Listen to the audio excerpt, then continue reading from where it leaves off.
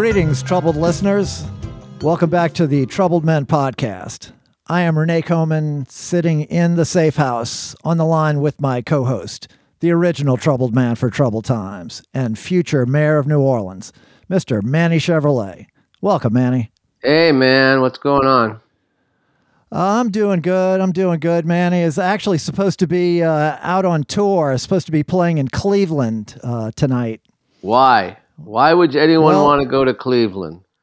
Well, it was part of a whole string of dates. The Iguanas have had this week of dates scheduled for a couple of months. We're out there supposed to be out there backing Kevin Gordon, great singer-songwriter from he's actually from North Louisiana, based out of Nashville.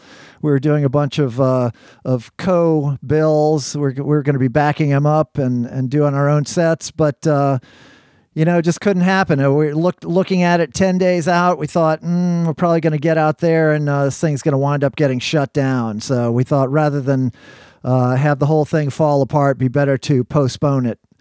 So we're rescheduling for the end of March. Well, okay, cool. That's cool. Well, I'm sorry to hear that. It is what it is, man. Right. Yes, we're shut it all down. That's what I want to do. Shut it all down. Well, yes, and that's what we're having to do at the moment here. It seems like the only prudent thing, but this rates go up, rates come back down. So look to the future and hopefully this thing will be settling down at some point in the future. It did allow me to make a recording session yesterday that I was going to have to miss. And it was a recording session. The only person that wasn't affiliated with the Troubled Men podcast was the artist who had come in from Nashville himself. But it was Ben Ellman from Galactic was producing the session, former guest. It was recorded at Goat's House of 1000 Hertz studio, and the drummer was Doug Belote. Doug, yeah. How is Doug doing? He's doing good, man. All three of those guys were in good form. It was great to be there, and we got some good work done. So that was one silver lining to the tour cancellation. And I actually spoke to Kevin Gordon, the artist that we were supposed to be out with, and he said, "Yeah, well, since it looks like we might have some dates added to the tour when it actually does happen in March. So, maybe it'll all work out for the best." Well, I've always, said that we should fear the future, Renee. Because, we should fear it because you don't know what's there. You can always plan ahead and all that, but fearing it's the way I feel, And I'm sorry your show got canceled, but... it is what it is. People ain't doing it, man. They're not doing the right thing. Right. But Mardi Gras is going to happen no matter what. They're going to have Mardi Gras. I saw they were going to have Mardi Gras, and I saw like Mardi Gras balls. They reinstituted the mask mandate in New Orleans. So. Well, I mean, people already mask a lot of times with Mardi Gras balls, but not the kind of masks they're going to need. They wear those KKK masks during most of those balls. Right. Kind of looks like that. Yeah. The pointy hoods and some of them. Yeah. Oh, yeah. It's definitely but that. But doesn't really contain doesn't really protect your. Well, the city has to have it because it's going to go broke if it doesn't have it. They have to have Mardi Gras. It doesn't matter how many people die, during Mardi Gras, and not even from COVID, but just from, being run over by a float or being shot as a bystander, that kind of stuff. They have to have it because if they don't, the city it's just going to go broke.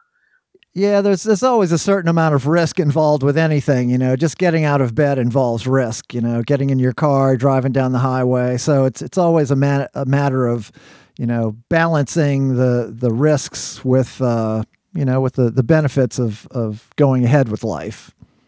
Yeah. And speaking of life, end of the year just went by and a lot of people died towards the end of 2021 and beginning of 2022. I noticed a lot of people died. Betty White, died. Right. My man John Madden, he John died. Madden, right? Yeah, Sidney Poitier died. Sidney And Poitier, Peter yeah, Bogdanovich, I saw died. Cicely Tyson, and Missed they were her. all great people. But there was one person, Didion. Didion died. Joan Didion. Didion. Yeah, and I always found her very annoying. Huh?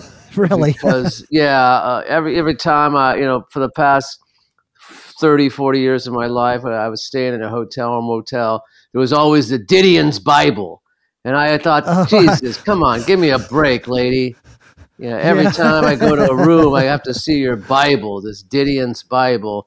And it kind of pissed me off. So I'm glad she's gone and I don't have to, see her Bible in the hotels anymore, Okay, I'm not sure you got that exactly right, Manny, but somebody else who just passed away last night, terrible loss, Ronnie Spector, great singer Spector, from the Ronettes.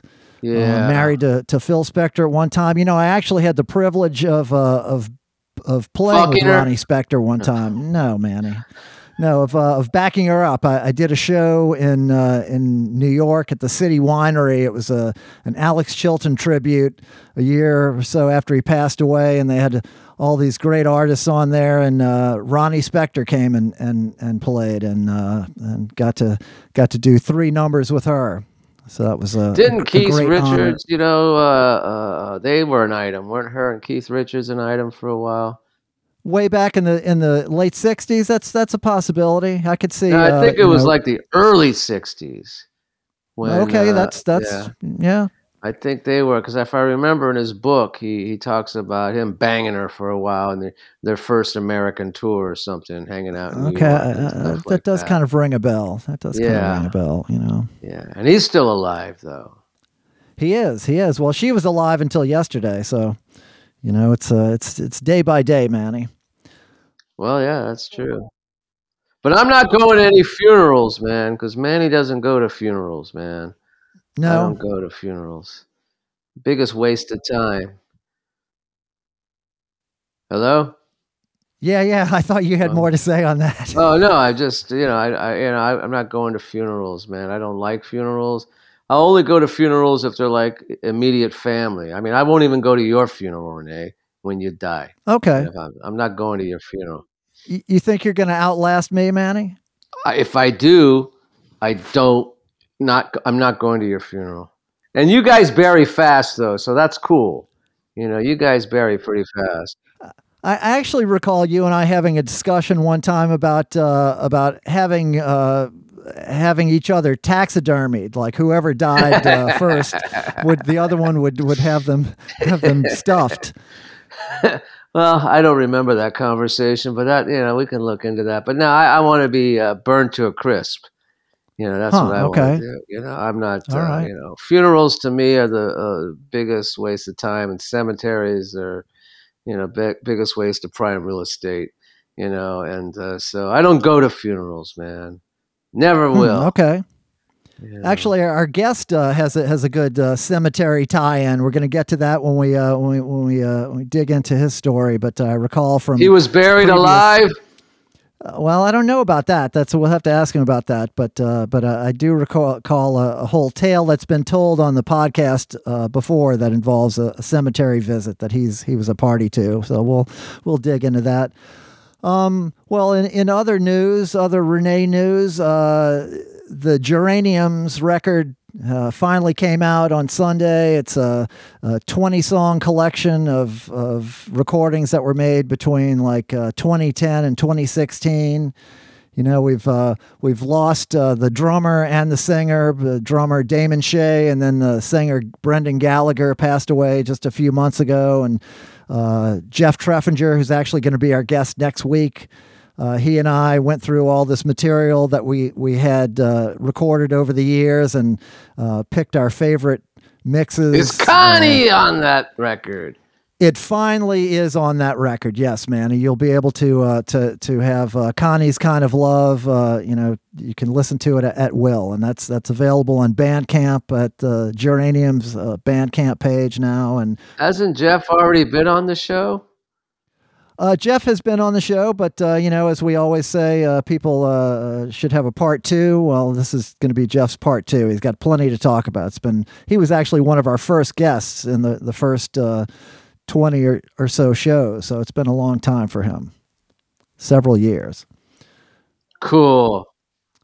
So, what else is going on with you? The kids are still off campus. Yeah, they're still off campus. Not much going on. I just been working my ass off. I got a haircut today. That's about it. My haircut. And my barber, he died actually a few months ago. Back right around Thanksgiving, he died.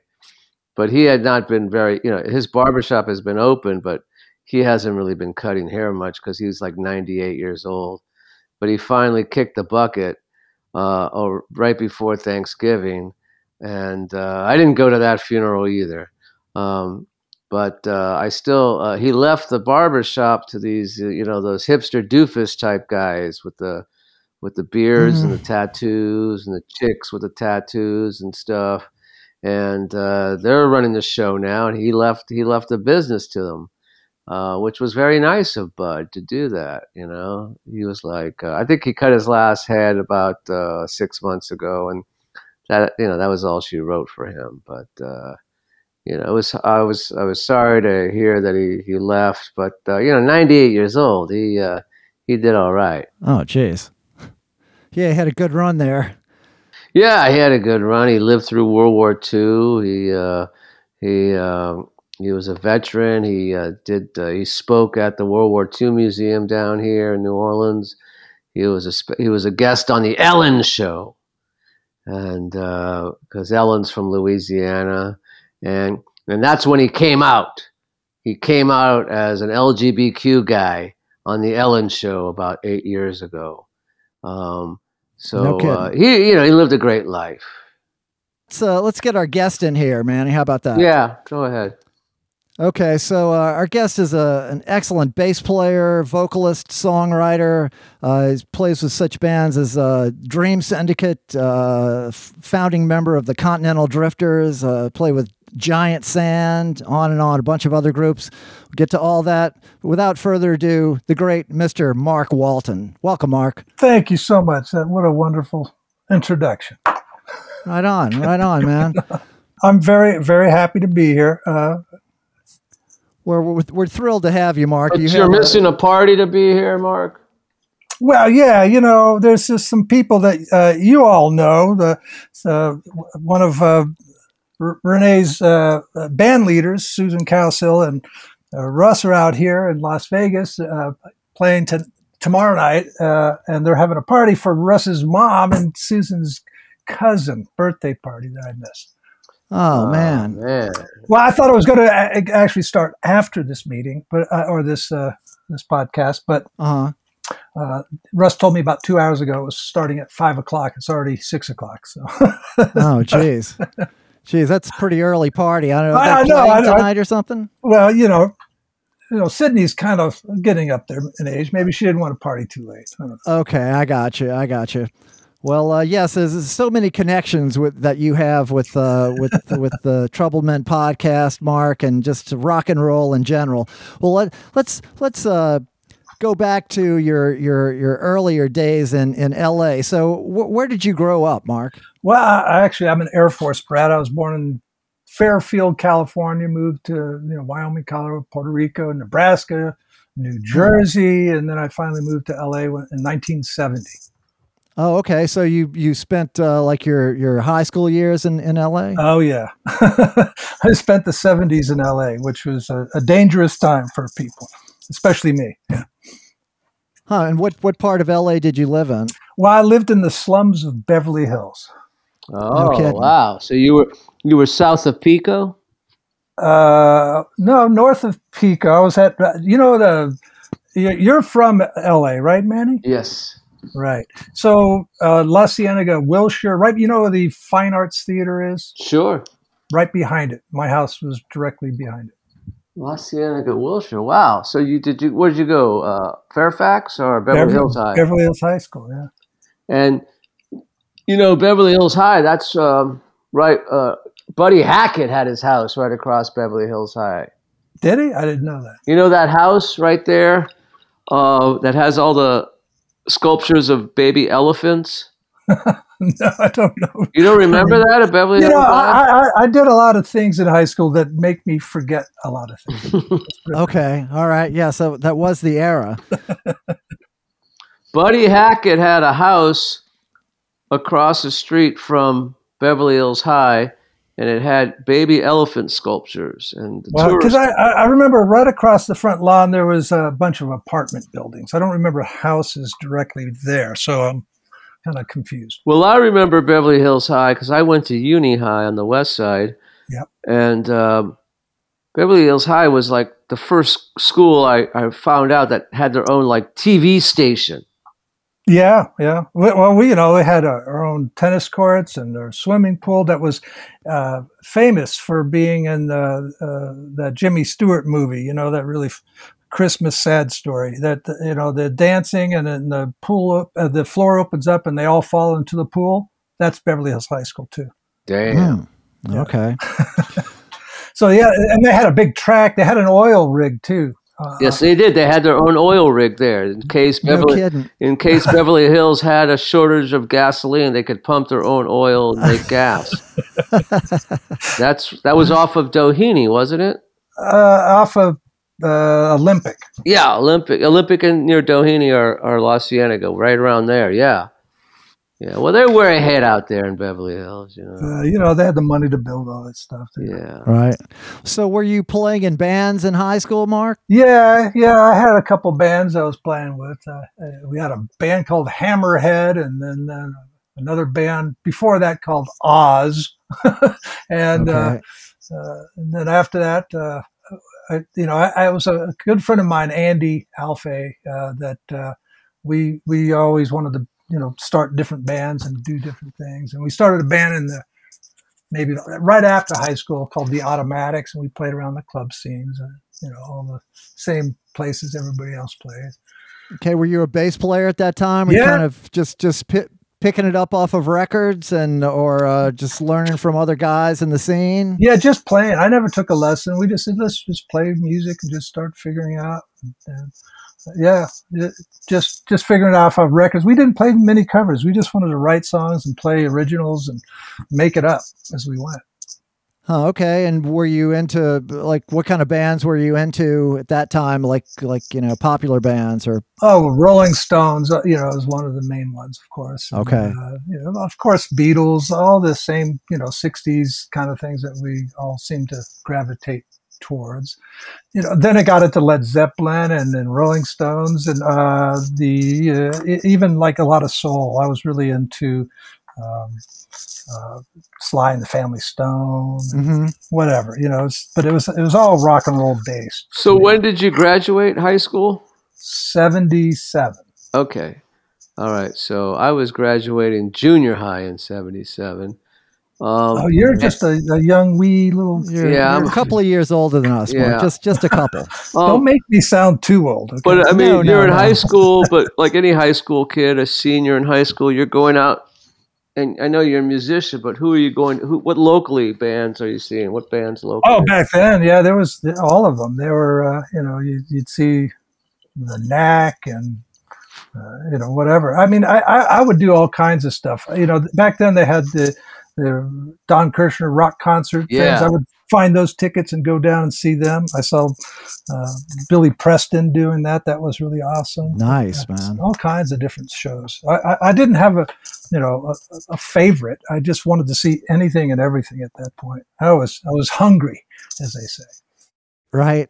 So then the early 80s rolls around. It's a hotbed of all these bands. You have like the Paisley Underground starting. Those bands are percolating up, and how do you wind up in the Dream Syndicate? Well, okay. Well, first I'll go back a little bit. 1979, my band, the Automatics, were rehearsing in the garage, of course, and we got the police called on us a lot of times.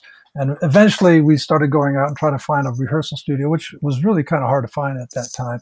So there was a band called Uncle that had a studio, and I started rehearsing there, and I thought, this is kind of cool.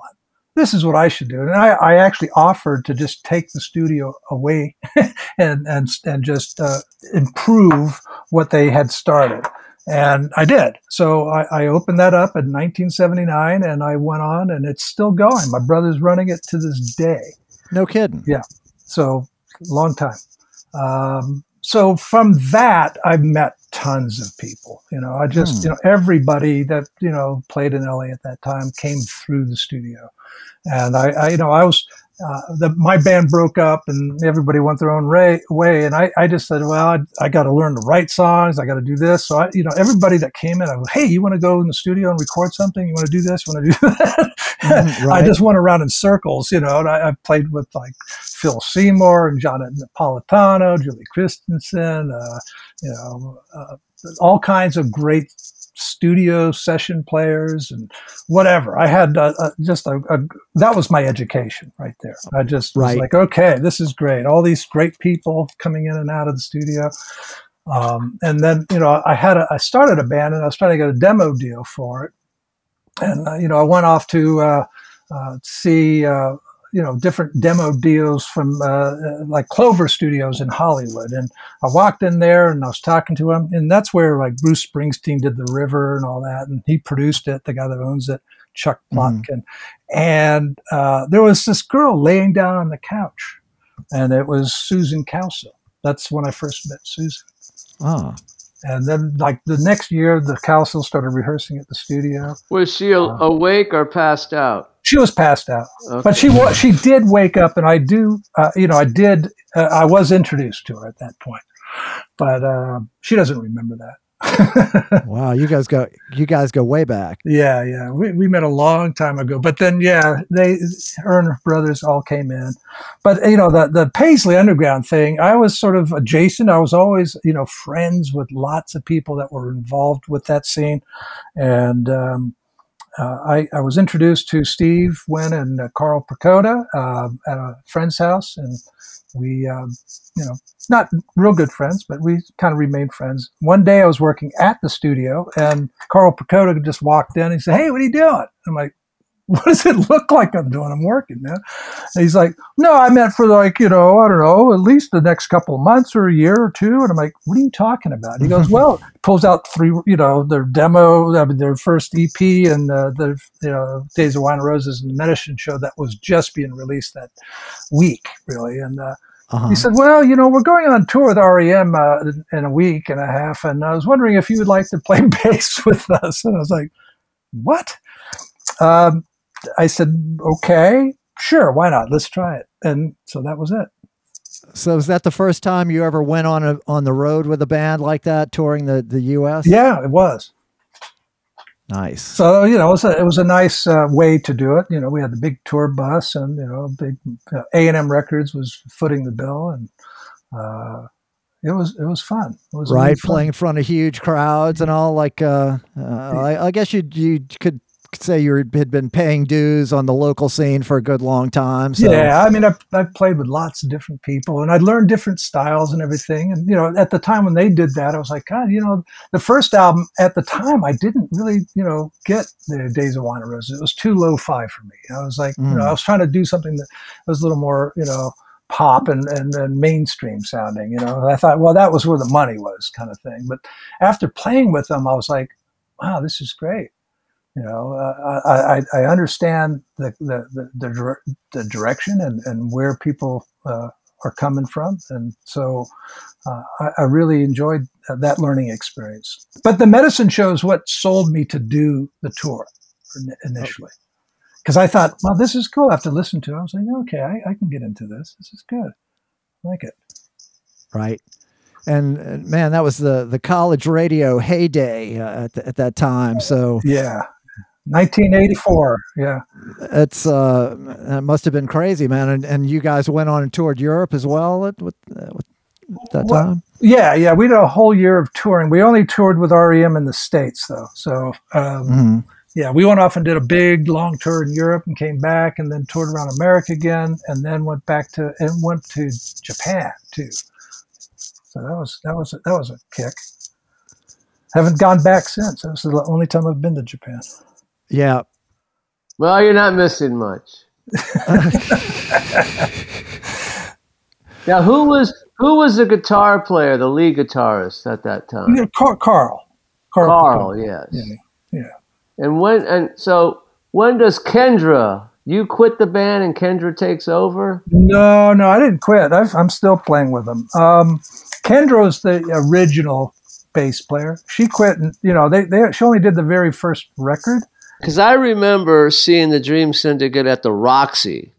It must have been 1982 because Kendra was still in the band.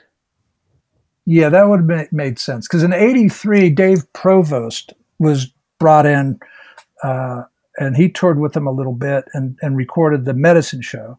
Okay. And then that's when he was out. Then they brought. I think this is when Halloween was the big thing. The Halloween. Yeah, that was that first Days of Wine and Roses record. Right. And I'll never forget that show. It was 1982, and I didn't know who the Dream Syndicate was. I was dragged to the show. I was just, we're going to the Roxy, man, and let's go see this band. And it was one of the most amazing shows I ever saw. I mean, it was one of those shows like when Jim Morrison played the Whiskey and did The End. Everyone was just like, just focused on the band, and the band was focused on the audience. And it was just like this synergy that was going on.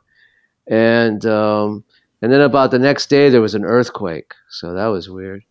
That's great. Yeah, I actually only saw the Dream Syndicate play once. It was at the Music Machine, but it was a big show. Dream Syndicate, the Rain Parade, and the Bangs, which was the pre-Bangles. Right. Yeah, the Music Machine was a great club on the west side of Pico Boulevard, close to where I grew up, actually. Yeah, close to that neighborhood. It's right near, kind of like McCabe's. Yeah, right? It's near McCabe's. It's near one of my favorite Mexican restaurants, Talpa. I've been there. Oh, that's so good. Is Talpa the best, man? Is it still there? Oh, yeah, but the original owner sold to all the waitresses that work there. The waitresses now own it. Nice. Yeah, which was kind of cool. And I actually was there. I was there last May because I went to LA in May, and I had to go get my Talpa fill, Okay. But they're still there. The Music Machine's not there, though, anymore, is it? I don't think so. I think that's been transformed into some kind of warehouse or something. But was it across the Music Machine? There was that place called Rent a Wreck. Yeah. Remember that place? Yeah, I do. It's right in the corner. Yeah. Yeah, you could rent under the freeway. You could rent a piece of shit car. Renee, this was the best place ever. I remember when they had that company that came out. Yeah. You can get, some cool old cars. You said like an early '65, like Mustang or, something, trashy, but it was a cool version of the car. Right. Or you could just rent a piece of shit car that was a lemon, for $10 a day. Yeah, for $10 a day, and, go out on a date or whatever. Did you ever actually rent one? No, I didn't. I never rented one, but I always thought about it. I knew people who did, and they always paid for it later in the end. Yeah, they always regretted it. Yeah, they always regretted it. Yeah, I rented one to take this girl on a date, and I can see where that goes. I had a '67 Mustang, and I took a date to see Elvis Costello down at the Long Beach Arena on Valentine's Day. I thought it was going to be the most romantic thing, and I was driving back, and my car, the engine blew up, and I had to push it off the freeway off ramp, and I was in a really bad neighborhood somewhere. And I had to call a friend at 2:00 in the morning to help me. Your date was not impressed. No, she was not impressed because she was all dolled up and high heels, and she was. Brother. I was like, I need you to help. Steer Get out the here car. Put your back into it. Well, so Mark, so you're playing with the Dream Syndicate for a few years there. At some point, you cross paths with the notorious Carlo Nuccio. Yeah, well, that was on our an album we made in 1986 called Out of the Gray. That's actually being re-released tomorrow on Fire Records. Oh, cool. Little plug for you. But our engineer Jim Hill referred us to Carlo to be our drum tech. That's when I first met him. Huh. Okay. So he tuned our drums for that session and played, and I heard him just go out there, set them up and tune them and play them. I went, holy shit, he's a monster, Right. And actually, our drummer Dennis, he probably doesn't want me to tell the story, but he basically said, you're going to have to tell him to leave. He's kind of intimidated him. Yeah. He's like, no, tell him to leave, please. Didn't want Carlo breathing down his neck. You know how Carlo can be anyway. So, sure. He's like, yeah. And Carlo loves Dennis too, this day. He loves the way he plays. Right. He's just a great person. But, Carlo probably owes him money too, so Carlo owes everyone money. but you get so much in return, because he's so giving. So at some point, you and Carlo wind up being roommates, though, right? Yeah. We started playing in a band called Laughing Sam's Dice for a while, and it was a good band. It was a really good band from like '87 to 1990. And it was overlapping during the Dream Syndicate times and when I was in town playing. And then I ended up moving out of my apartment in Studio City, and I couldn't find anywhere to live. And finally, I went to 2 different locations. Finally, he called me and said, listen, he was living in this little shack in Studio City, a little tiny, 800 square foot 2-bedroom house with Billy Bremner. And Billy was leaving, and he said, I need a roommate. I said, okay, I'll take it, because I knew the place. It was a dump at the time. It had 5 refrigerators around the house and 2 stoves and 5 TVs and all kinds of shit.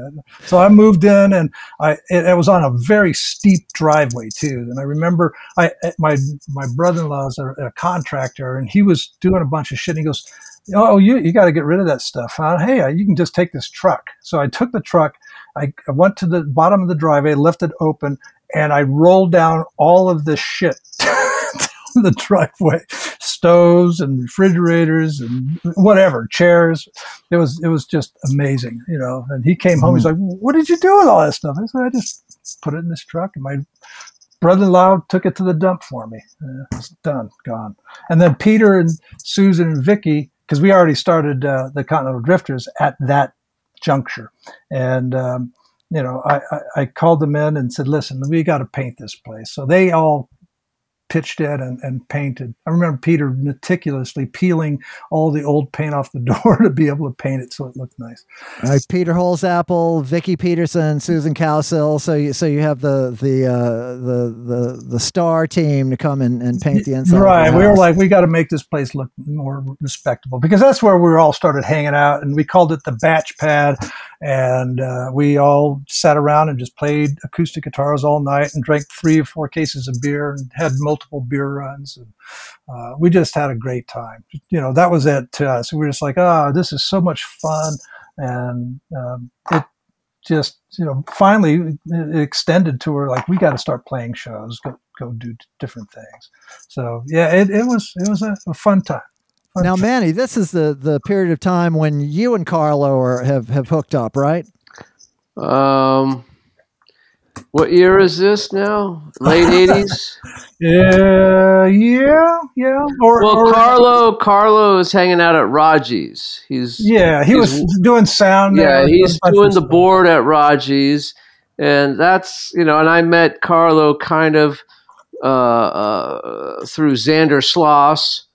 And Bob Forrest and those guys, because it was that area of Hollywood between Gower and Cahuenga, Fountain and Sunset, which was becoming a big hub for a lot of the music scene and stuff. And that's how I really got to know Carlo.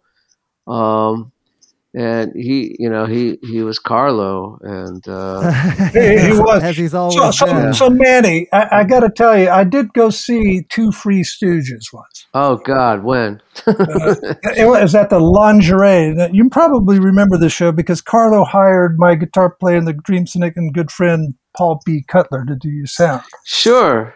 You remember that night? Yeah. Was that the night where me and Dick Rude pretended to get in this huge fist fight on stage, and I walked off stage, and then it was that time when Iggy Pop's "Candy" song was a big pop hit, and "Candy, Candy, I Can't Let You Go," and then Dick starts singing "Manny, Manny, Manny, I Can't Let You Go." I don't know if that was the show or not. I don't remember that. I just remember halfway through the show, the sound went out, and I looked back at Paul, and he's zeroing out the mixing console and turning it off. And he walks to the bar and orders a drink. I remember that show. Hey, everything went out, and now since we're no longer singing songs, me and Dick have to fill with jokes and try to make people laugh and all that kind of stuff. And I've ran out of my jokes, Yeah, well, that's why Paul turned you off, because you were telling a bunch of jokes that he didn't appreciate too much. He went, fuck these guys. What a bunch of what? Fuck them. and Paul is not the guy to be offended very easily. He used to do sound at the what's the club downtown, not Madame Wong's, but the other one. The punk rock club. Fuck, what's the name?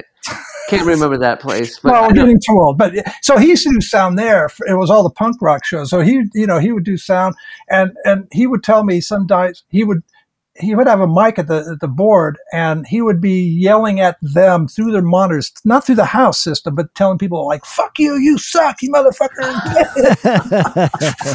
so I mean, he doesn't care. I mean, he just did whatever he wanted to do. Well, I remember that show because we were sitting there having to tell jokes, and the crowd is getting uneasy. It's like, come on, play some music. And this went on and on.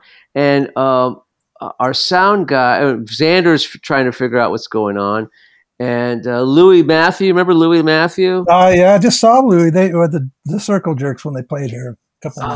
Louis is a great kid. Louis is great. I didn't even recognize him though. It's like, hey, where's Louis? And he's standing. He's like, I'm right in front of you, dude. I'm like, oh shit. That's embarrassing. Well, kind of, but he does look different. It was a kid then. Now he's an actual man. Yeah. He was, but he was a roadie since he was a kid. I mean, he was that's what I mean. Yeah, 14-year-old roadie and stuff like that. Okay. But Louis was trying to figure out what the hell's going on. And I think, what's that filmmaker guy, that local guy, Lewis, I forget his name, but I think there's some documentation of that show where we're just sitting there going, and the other thing? I'd love to see that. My parents were at that show. Oh, jeez. That's what I remember the most. My parents were at that. See, I was at one of the most historical shows that you've ever done. and I remember also, having to fill, like when you see those live TV shows and the guy's behind the camera taking his hands and going, fill, right. fill, stretching and all that. And I'm just thinking that. So I'm telling the worst jokes, the most horrific jokes. But they couldn't hear you when Paul did it. So somebody, I don't know who it was, maybe it was a house sound man, ran to the board and started trying to get levels again and push up the faders. And oh gosh, it was hysterical. I was laughing my ass off. And at your expense, but you know what? It was a good show. Okay. The audience was entertained. They were entertained, I think. Nice. So there you go. 2 Free Stooges. Big punk. Well, that's punk rock for you, man. Yeah, you just have to pull through. Absolutely. And the club downtown, by the way, was the Hong Kong Cafe. That's right. Just popped in my head. Yeah, there you go. You got it. Well, Manny, this seems like a good time to take a break, don't you think? Oh yeah. I gotta pee like the Hoover Dam right now. So we're gonna take a break, and the Troubled Nation knows what to do, man. So go get yourself a refill, and we'll be right back.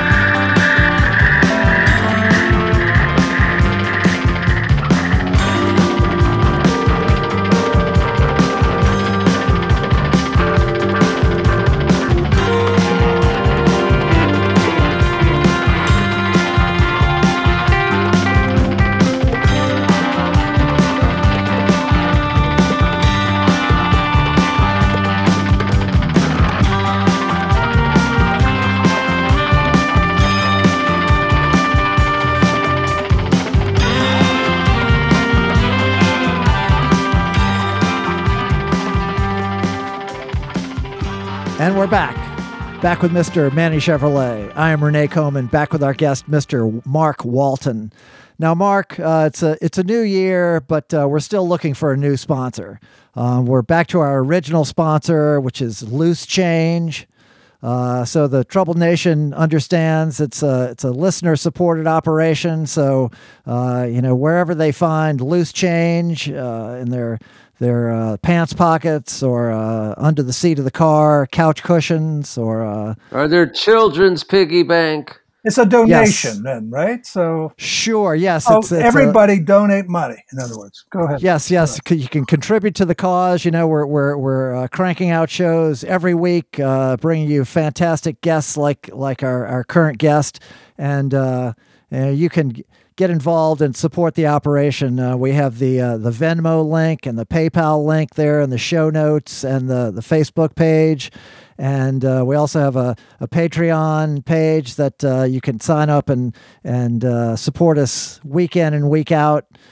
We also, again, have the Facebook and Instagram accounts. Like us on those, follow us, and subscribe to the podcast wherever you listen to podcasts. Give us a 5-star review.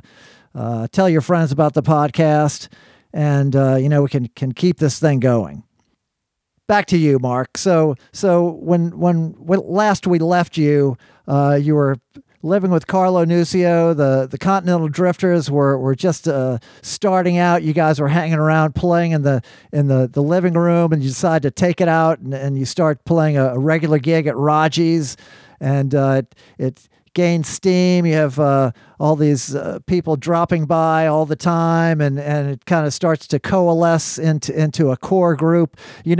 I think with you, with your appearance here, we will have had half of the Continental Drifters on the podcast at one time or another. I was counting. There's like 10 people were in the band that are listed officially. Yeah, officially. Yeah. And you will be the fifth one we've had on. We had Vicky Peterson, Susan Cowsill, Carlo Nuccio, and Russ Broussard on the show. That's a big bit. Yeah. But Peter refuses to come on. Peter declined, so I still have Robert Maché and Ray Ganeshow and Gary Eaton and Danny Magoo, and maybe Peter will finally warm up to the Troubled Men podcast. Yeah, you never know. Wear him down. You never know with Peter. So the Troubled Nation already knows a lot about the Continental Drifters, is what I'm saying. So we don't have to cover anything. We don't have to cover it in detail. Carlo actually came back for a second episode himself, and that was almost entirely devoted to the epic tale of the Continental Drifters driving from L.A. to New Orleans, and then back. Yeah. Oh my God. And on the way back and I actually re-listened to some of that today to remember. So he told you the story of the Pope. Yes, he told the whole story, and now he doesn't point any accusing fingers at you. Oh, well, he pointed fingers at everybody at that time. So well, as Carlo is known to do, yes, it's always someone else's fault. But and he's the hero of the story, which I tend to believe he. The fuel filter part is a true story. He said it a bunch of times, and by the time it died, the RV died.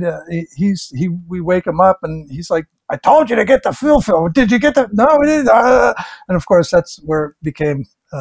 Like everybody's running to a different portion of the van.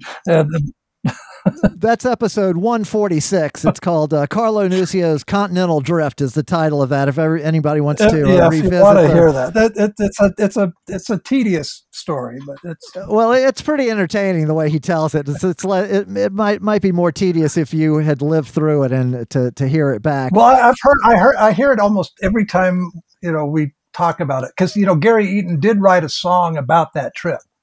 Okay. Yeah, we never recorded it, but we used to play it live a lot. So there was a song about it, and then things happened, and so it became epic, and so the Pope became part of our being, basically, you know.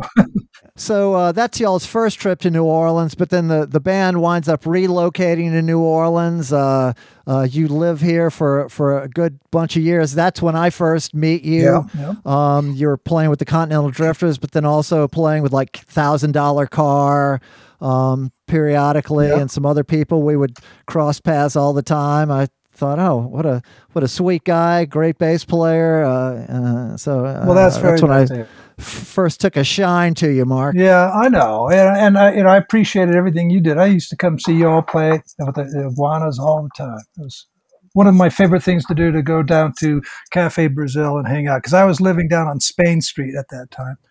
So I would just walk around and hang out and get drunk and stumble around for a while. Sure. That's when it was safer to do that. Well, I don't know. They told me I shouldn't be doing it even then. So yeah, but somehow we all made it through with no problem. It's funny because my wife, I met her soon after I moved there, and we had our first child, and we moved, we were living at the same slave quarter on Spain Street, and my wife finally just decided this is not the area we should be raising a kid. So we moved out and moved up to Lakeview at that point.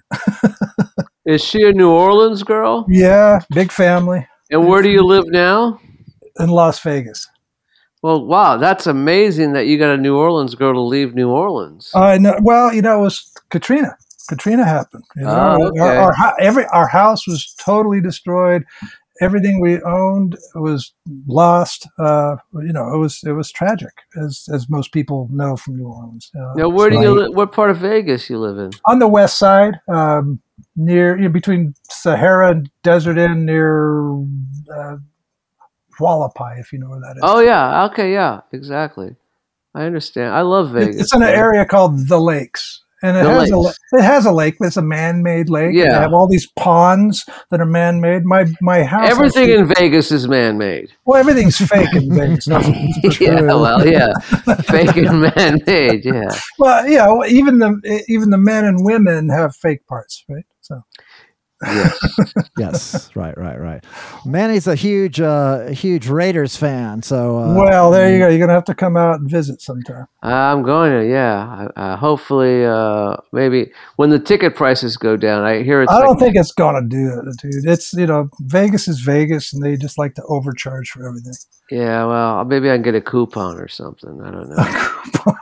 Because I hear the bleacher seats are like $350 in the nosebleed seats. I have not been to the stadium yet. My son, who's a big football fan, and of course he's a Saints fan, went to one of the college championships there last month or 2 months ago or something. Yeah. Yeah, they liked it. My wife and he both went down there. So, but I haven't been there. It's a gorgeous looking stadium. They said it was very nice. Yeah. I've driven by it. I was, as they were building it, I kept, what are they doing? Jesus Christ.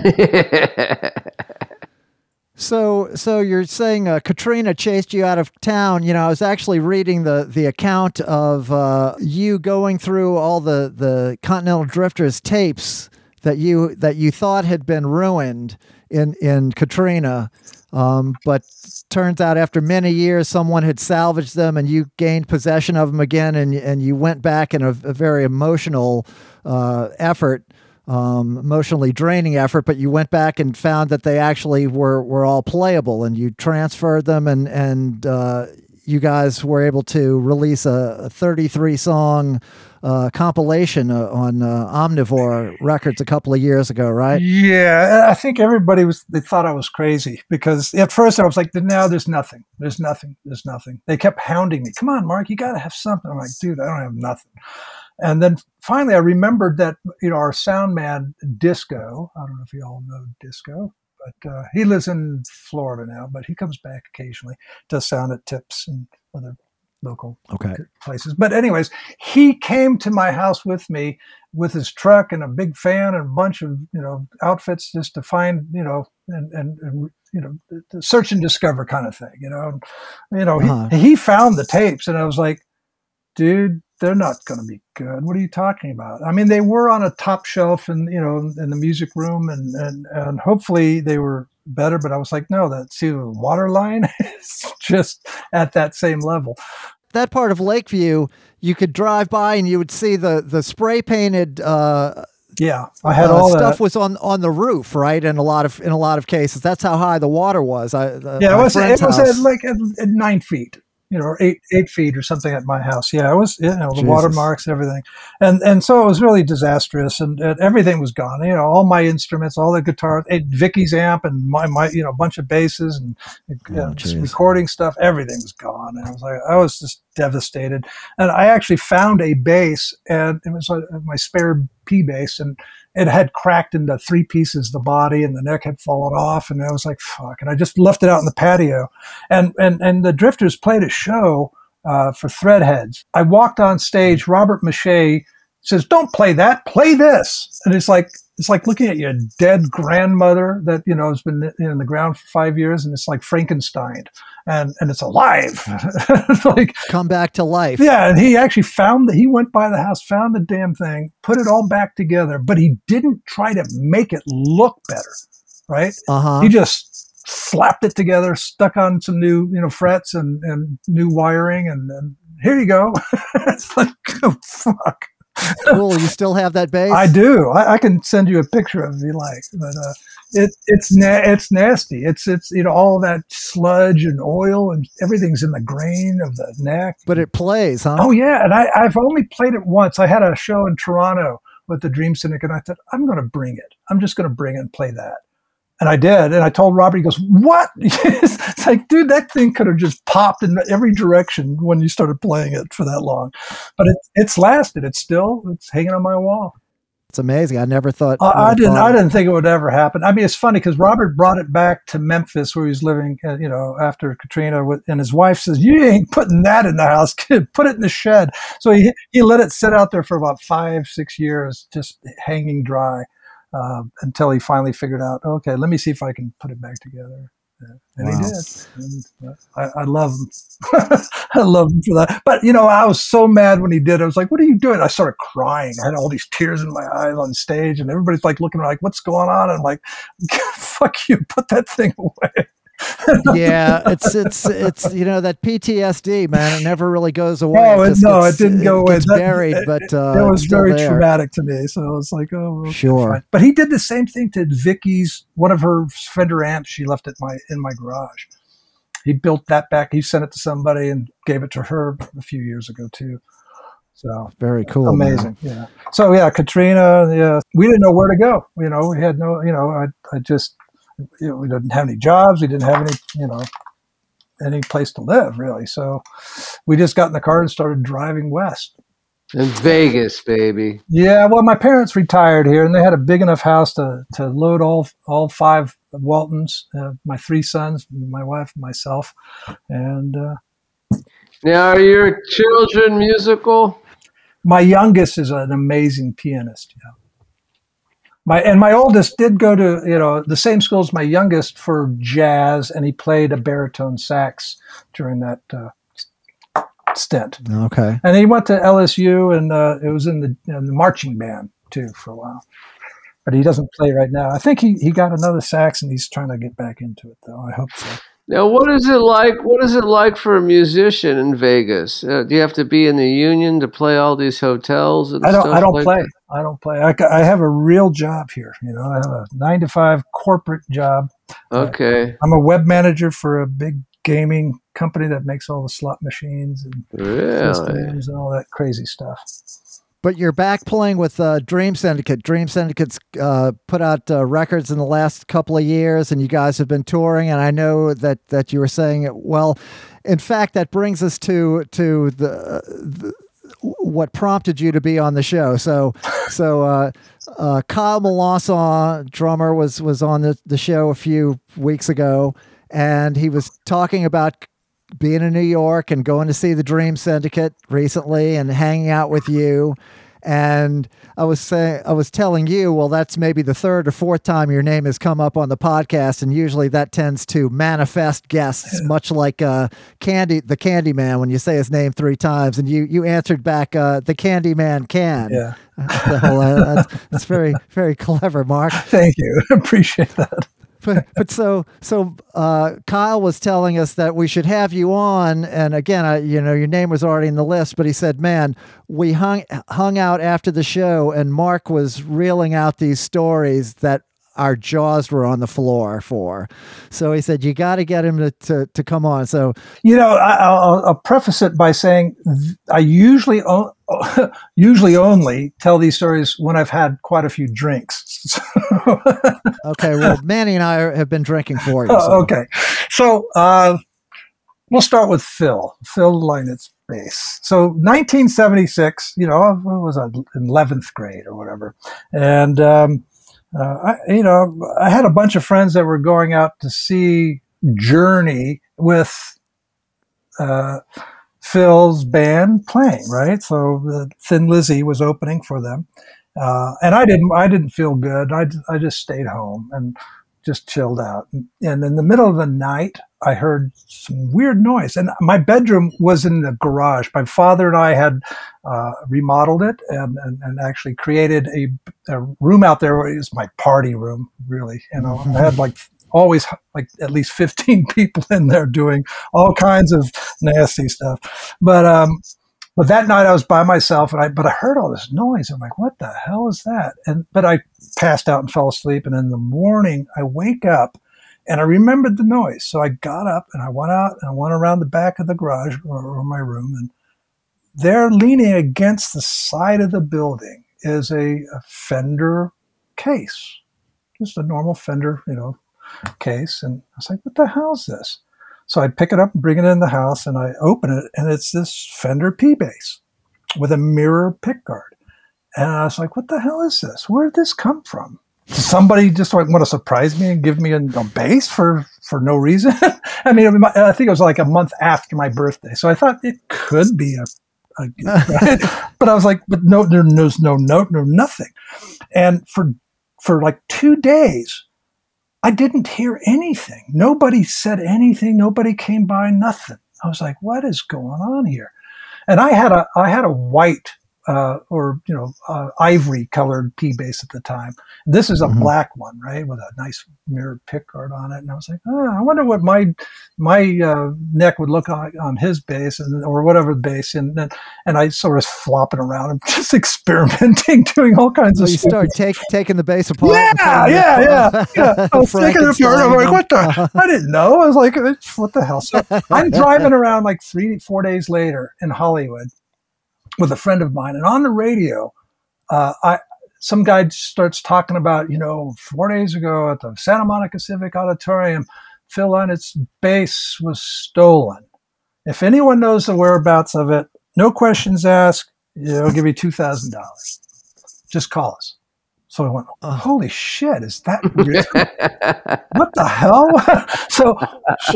So I go home, I call the number, and it's some rep from Mercury Records. I guess they were signed to them at that time. And he says, okay, give me your address and I'll come right over. And so he came over, and as he's driving over, I realized the necks were still swapped on the basses. I'm like, holy shit. So I had to take them all apart again and put them back together, put the strings on, make sure it played well and did what it did. At least I knew how to do all that kind of stuff pretty well at that point. So he arrives, knocks on the door, and he, comes in, and I show him the bass, and he goes, yeah, that's it. So he says, well, how did you come across this bass? And I told him that story. And he's like, well, that's weird. Then he asks me, and I'm not going to say his name because I don't want to make it cause any headaches there, because I'm sure. Right. Johnny Carson? Anyways, he goes, do you know Johnny Carson? And I said, well, yeah, sure I do. But he's not a good friend of mine or anything. Why? How do you know his name?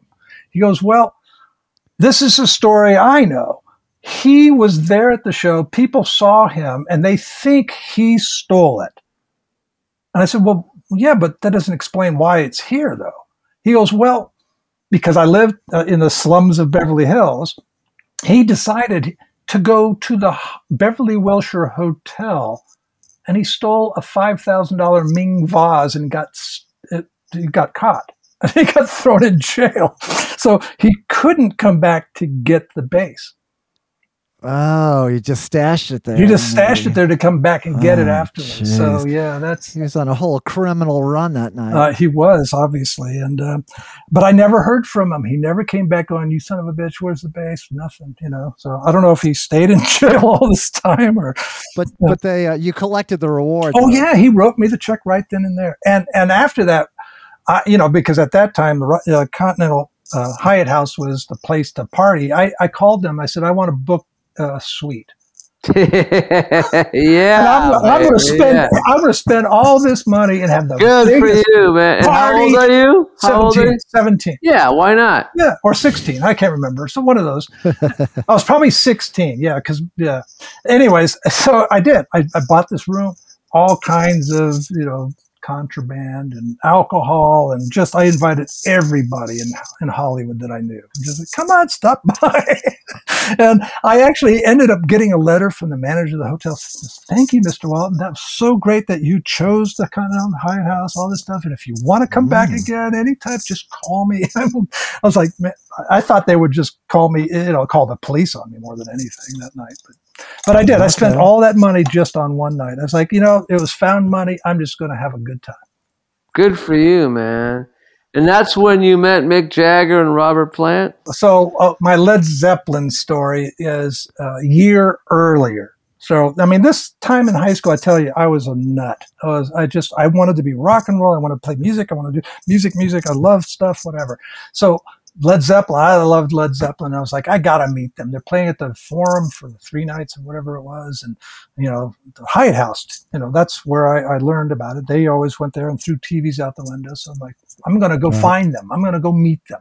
It's like, yeah, right. You're a dumb kid. Why would you do something stupid like that?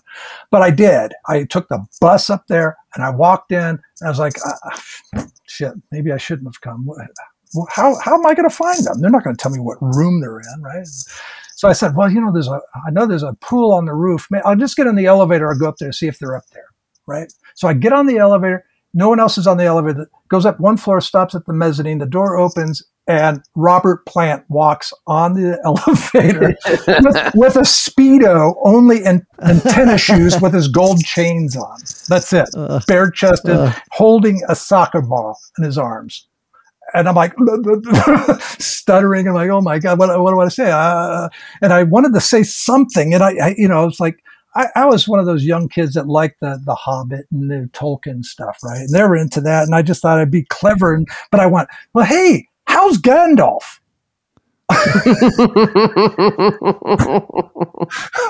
So he looks at me, doesn't say a word, right? And he gets to his floor. It stops. He opens it. He gets off the elevator. And he turns around and he goes, hey, kid. And I said, yeah. And he drop kicks his ball, hits me in my balls. The ball bounces off and rolls out of the elevator. The doors close. That's my story. But so here, I was assault, man. So I was in, with the Dream Syndicate, I've had 2 opportunities now to meet John Paul Jones, and he played with us both nights. Nice. Yeah, real nice guy, real good guy. I didn't really talk to him much on the first night, except for saying, yeah, that was really great. You never played that song before. And he goes, yeah, I'd done this before. That was his response to me, trying to be funny. And I'm like, yeah, whatever. But we went and played a show up in the Arctic Circle. And we, did one of our songs from one of our albums, and they recorded it, so it's on YouTube. You can go see it and watch them play with us. But after that show, I was like, man, I gotta tell you this story. So I told it to him, and the whole room was aghast. They're like, "You really? You did that?" And he looked at me, and I said, "Did Robert ever tell you that story?" And he's like, "No, but I'm going to ask him." So that kind of brought it all the way around. So Robert, did he admit to doing that? Well, I haven't talked to John Paul Jones since. I asked him if he, when he said he was going to ask him, but I kind of believe that he won't ask him, but we'll find out someday. Sure. How could you remember? I mean, he's probably kicked a soccer ball into so many teenagers. Well, you don't hear about that kind of stuff, though, and I don't blame him. That's my point. I just think I was a completely stupid little kid trying to, meet his heroes. And it's like a girl, you're trying to get on a date and, you're so awkward. You don't know what to say. And you put your foot in your mouth. You want to tell the Mick Jagger story? Well, I don't know. The Mick Jagger is a very quick story, really. I had a friend of mine in high school that his father owned the Beverly Wilshire Hotel and the Beverly Hills Hotel. And he lived there in one of the maid suites or whatever they had. And one night he's like, "Hey, Mark, there's a really good party. Come to the room so-and-so." And I was like, "Oh, okay." So I was on a date with this girl, and we go to the hotel and knock on the door, and the door opens, and it's Mick Jagger. And the girl drops her purse on the ground and with her mouth aghast and won't move. He's like, "Come on in." And she's like, and finally, I couldn't get her to move. I was like, "Come on." She's just frozen solid. And he finally says, "Okay, well, if you change your mind, and he shuts the door. And that was it. She wouldn't go in. She just refused to go into the room. So that's that story. That's weird. She's such a fan that she just froze? Or? Yeah, she just froze. She was like, she was starstruck. And she was like, "I can't go in there." And I was like, "Whatever, go ahead." Right. But so you never got to go to that party? I didn't go in. No, I was kind of upset because I was driving, so I couldn't just leave her in the hallway all night. Yeah, exactly. Well, sure. I try to be a good guy. I don't be a total dick like some people we know. There's no reward in being good guys. I found that out a long time ago. Wait, Manny, you were a good guy? Is that what you're trying to tell me? No, okay. Yeah, I guess. Yeah, I tried. Yeah. No reward in being a good guy. Yeah, I was gonna ask about that myself. No reward in being a good guy. Well, those are rock and roll stories. There's 1,000 more like that, but those are the ones that Kyle told you to ask me about. Right. Yes. Okay. Well, good. Kyle has we've met Kyle's request on that one. Now, who is Kyle? I'll say thank you, Kyle, for that. Who is Kyle? Kyle is the drummer that we had on a couple of weeks ago. Plays with the Imagination Movers. Played with Dash Up Rock for 20 years. Yes, he's a good guy. He's a very good guy. Kyle's a very, very nice guy. We all appreciate Kyle very much. Oh yeah. Well, again, you're back playing with the Dream Syndicate. You guys are doing dates periodically. You're as much as the current situation allows. And you're working there in Vegas, working in the gaming industry, you said. Yeah, well, it's funny because my company is divested. They're divesting the divisions of the company, and now it looks like I'm going, because we also do lottery and sports betting and all kinds of different stuff. So they're selling off some of that stuff.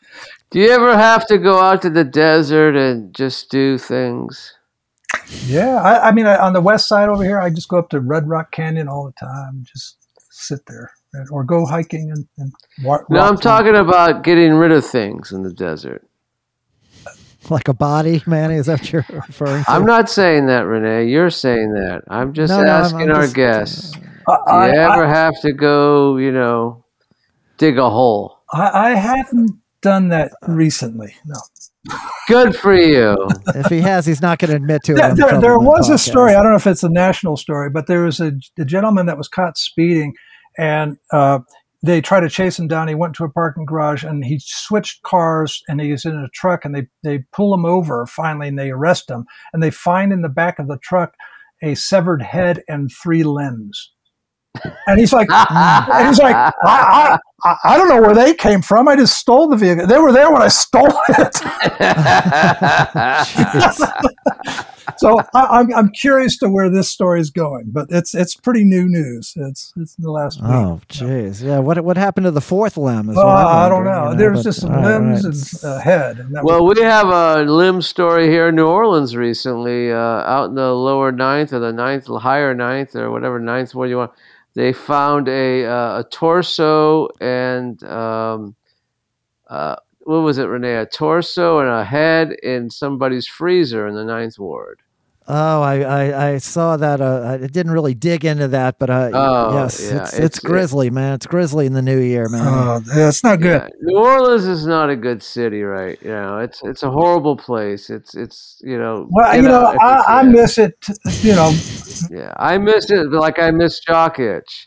You know? Well, you live there, so that's different. Yeah, I live here, which I you know, it's not my city. You know, if there's a good band playing, they always cancel them because not enough people buy tickets. But wasn't there in Vegas like a few months ago? There was some like punk rock festival. Well, that's every year. Yeah, that punk rock bowling, it's called. Yeah, and it was put on by these two kids that I knew in elementary school, and I actually hadn't seen them since then, and I actually was able to see him and say hello for the first time in many years. And they owe you money? No, I did sell him and his brothers a bass amp though, and I think they paid full price. I don't know. Good. Okay. Yeah, I know Vegas has a good punk rock scene. Yeah, it does. I mean, for these things, they've been doing this for years now. So, and like I said, this is the show that I went to. Carlo came out. Yeah, Carlo was there, and Morty was there. Yep. And a lot of people were there. Yes, our old friends were all hanging out. Not talking to each other, but they're all there. Yeah. Circling each other. Right. They had a big trailer as a dressing room, and they all were in different rooms. So I had to visit them independently because they all didn't want to come out into the main room. You were the peacemaker. I was like, "Hi, Greg. Hey, Keith. Hey, you know." Yeah. It was quite fun, but.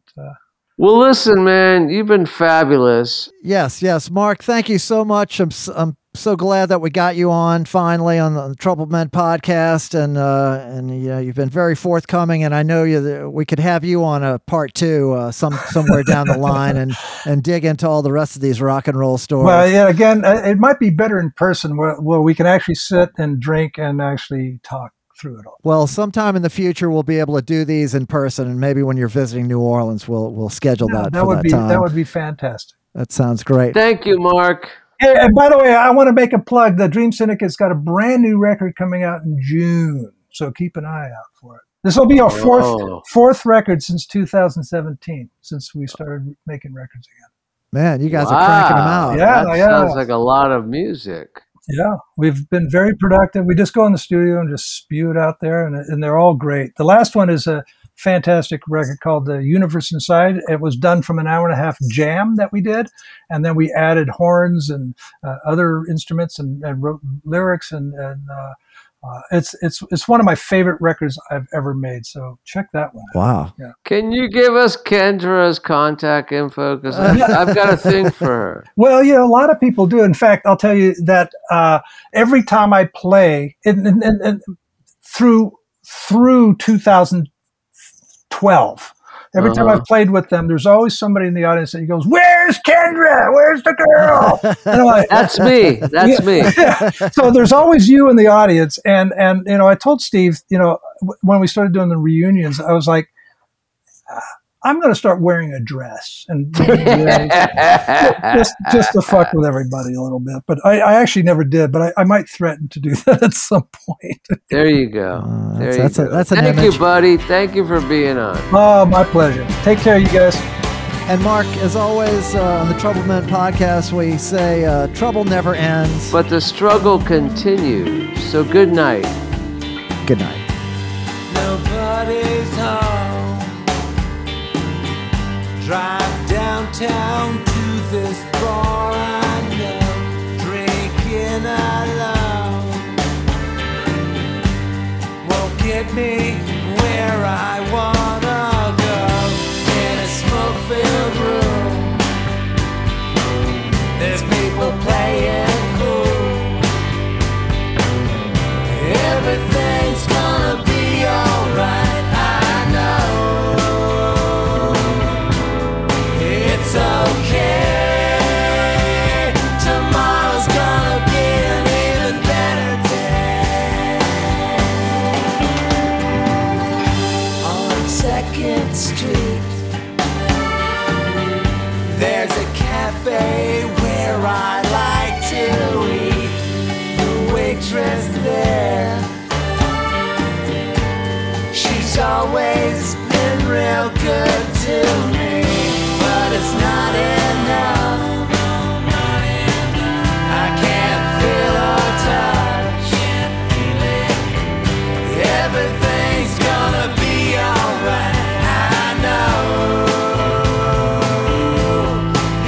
okay.